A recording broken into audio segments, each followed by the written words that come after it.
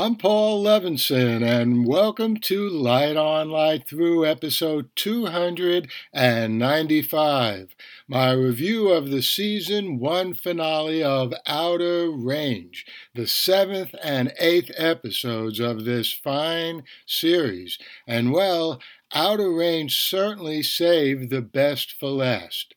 The last two episodes of what I hope will be the first of at least a few seasons. Waking up like after a fever has broken and everything is clear, or at least clearer. Here are my three favorite clarifying parts, and of course, spoilers ahead. 1.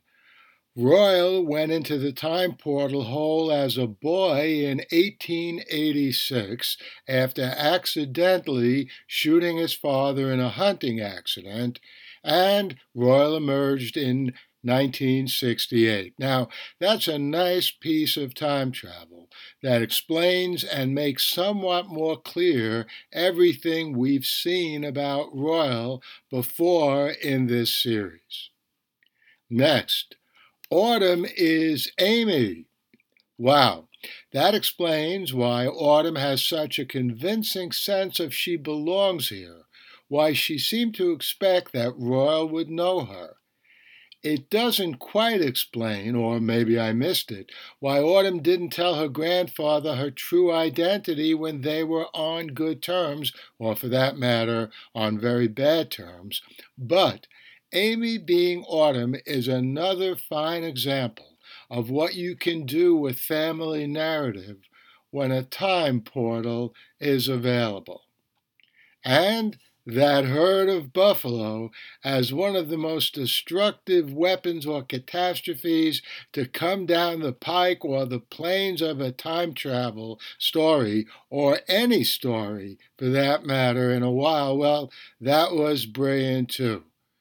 I would have probably entitled this last episode not the West, but Shuffle Off to Buffalo.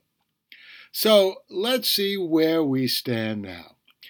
Royal, hearing those approaching hooves, with the kettle shaking, just as he finished finally telling Cecilia what was going on, was a great way to end the season.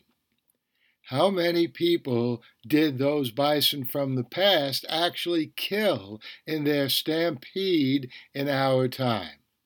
Or, more germane to the series, how many characters that we've come to know succumbed to those bison? It seems that Autumn survived the trampling. She was moaning when Royal approached her on the ground, so she wasn't dead then, and he carried her home. Now, I suppose he could have just been carrying home her body, but I don't think so, and I certainly hope she's alive. The series cries out for a second season. We've learned a lot of things. The hole in time doesn't bring people back to life. It shunts them into another time, into the future as well as the past, right? And there's an enormous amount of story yet to be told here. Where was Rebecca? What time was she in before she came back to get Amy? The future, which would explain why nobody in the present had any idea where or when she was, or the past. And about that past, are all moments in the past ports of call in that time travel portal? That is, you can travel back any time into the past.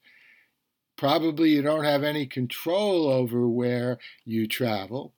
And there's a whole season or more of a story of Amy becoming Autumn to tell. Where and when did Rebecca take her? And what happened to them?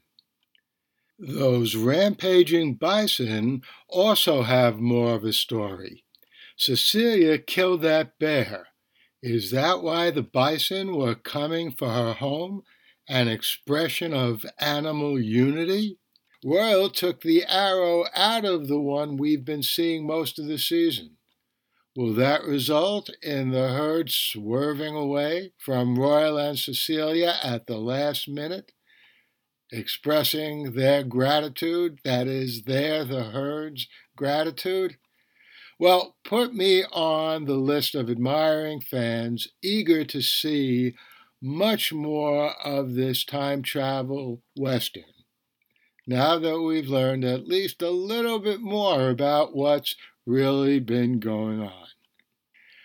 And I hope you enjoyed this review of the last 2 episodes of what I hope is just the first season of Outer Range. I'll be back here soon with more reviews and some more interviews.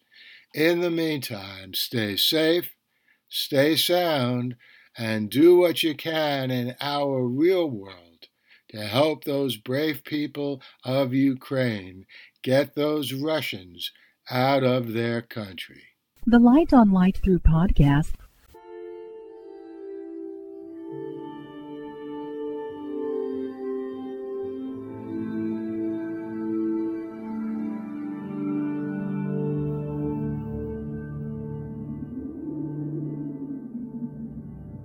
Athens, 2042 AD.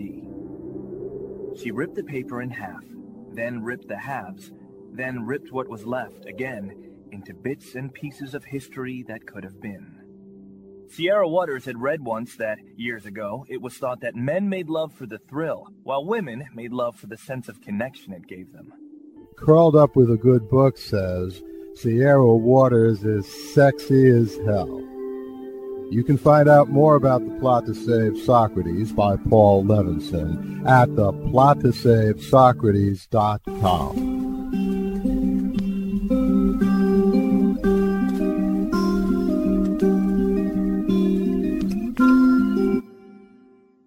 Paul Levinson Silk Code, about an ancient biotech war raging on in secret for centuries.